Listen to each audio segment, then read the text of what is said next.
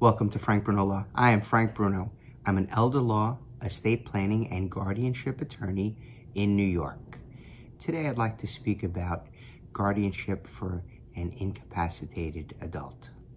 But first, if you'd like to make an appointment, if you'd like to ask any questions of me, please go to callfrankbruno.com or frankbrunolaw.com. I have a series of articles and blog posts on elder law and estate planning issues.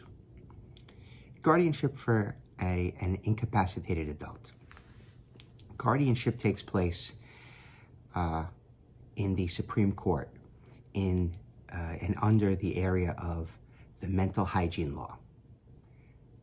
So if an adult person has trouble taking care of themselves, has difficulty with their financial affairs,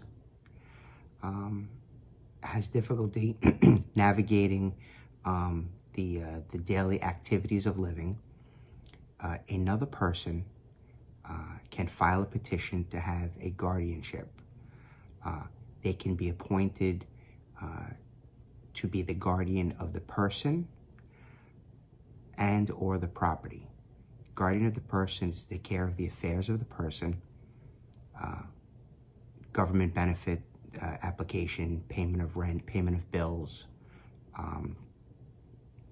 not the physical paying, but designing a plan as to whether or not the person has to apply for government aid or rental subsidies, who that person's doctor is going to be, all of the issues of the person. And the guardian of the property, we use the term property to mean concerning the financial interests, bank accounts, stocks or bonds, brokerage accounts, physical property, renting of an apartment or a lease.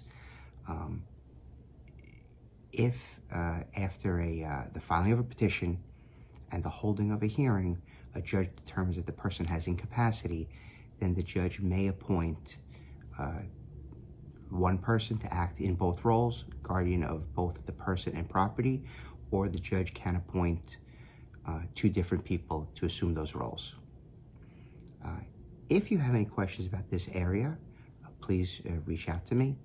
Call frankbruno.com. Thank you.